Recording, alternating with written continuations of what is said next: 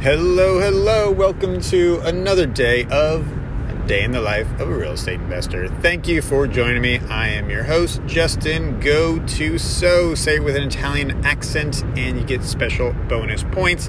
Gotuso. Anywho, it is Italiano. Anywho, welcome to today's podcast. I'm very excited because the guy who started it all, my buddy who reached out to me from Bigger Pockets, and I just talked the other day because it was his inspiration that got me to start this podcast in the beginning. And I'm so thankful for him and our relationship and friendship that's been going great. So this is for you, my Unc. I am answering your questions as we just talked about when we talked this week. And so thrilled to do this on the air so others can benefit from this. And the first question, which we already talked about, but want to share with others, is you asked about having a real estate agent based on previous deals I'd done where I had found a deal and the owner kind of went directly to the owner, and he really liked me and wanted to sell his multifamily property to me. And then I also did a podcast recently on driving for dollars, and you were wondering, do I use an agent for those kind of things? So this is actually a tip that I did not share with you in our conversation, but I want to share with everyone, is that did you know that when you are purchasing a property, you don't pay for the agent, the seller pays. So it really, in some ways, doesn't matter whether you do or don't, because it's not coming out of your pocket anyway when you are buying. So I've learned that multiple times now, and so especially in the early days, I would totally recommend, if you're not your own agent and have experience doing that, definitely use an agent when you are buying. They will represent you, they will help you along the way and make sure you're not getting taken advantage of. So that is one tip, is yes, use an agent, especially when you are buying and especially in the early days. So, and in those deals specifically, the owner has an agent as well. He used an agent and worked with, so my agent and his agent worked together on that deal. And when I am driving for dollars, I was actually doing that in a different city. Because our properties that we own right now are in Dayton, Ohio, and my agent is, or my driving for dollars has been in Columbus, which is about an hour away, and that's my hometown.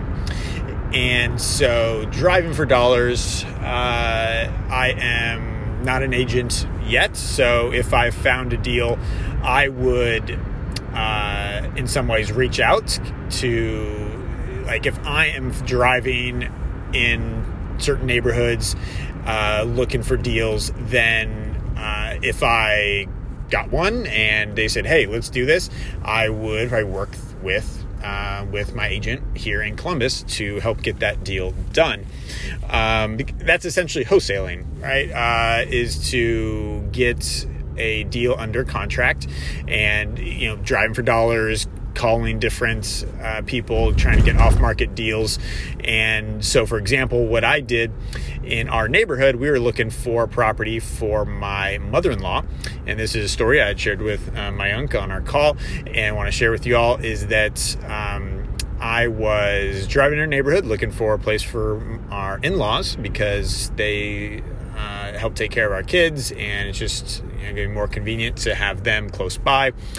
And right now they actually live with us, so that has a lot of benefits and blessings, but also some challenges. And eventually we would like to have them have their own place, but very close by.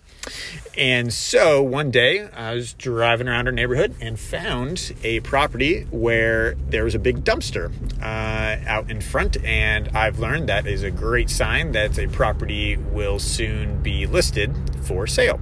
So I went onto the county the county websites and found the name of the owner. Yes, the information of owners is out there in the county websites, and I was nervous. I was like, oh, I hadn't done this before, and I'm just gonna like cold call this dude, and I did, and nothing, no callback. And then I called again a week later, and nothing, and I called again, and nothing.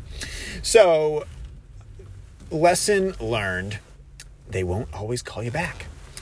And so got to be prepared for that and being diligent. And yet, lo and behold, my hunch was right. And about 6 weeks later, that house ended up going on the market.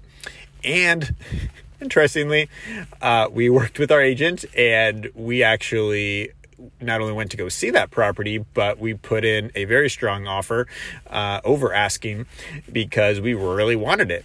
And it was a great place for my in-laws. And we came up second place, which is last place. Because if you're not first in a deal, you are last. It's another lesson that I learned.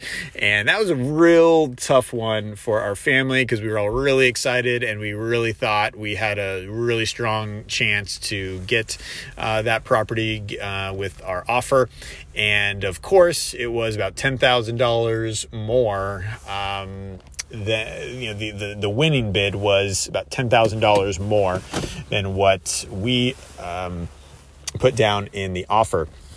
So, that is what happens. It is deals, and you just don't have any guarantee until they accept it that it's going to be yours. So really putting in the highest and best offer. That's another lesson I learned because I was like, man, I think I had a number in my head of what I thought the winning offer would be. And we put in about actually more than $10,000 less than what that number was. And of course, right at that number was where the property went for as far as the highest bid. So felt kind of guilty about that. I should have pushed it more and not listened to our agent as much in that regard. And so I was kind of kicking myself for that for a bit. But at the same time, we did financially, that was pretty much the max that we could do at that time. And so there's always a balance of doing as much as you can do and maybe sometimes a little bit more than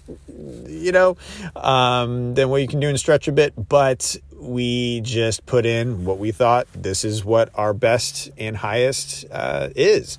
And we didn't get it.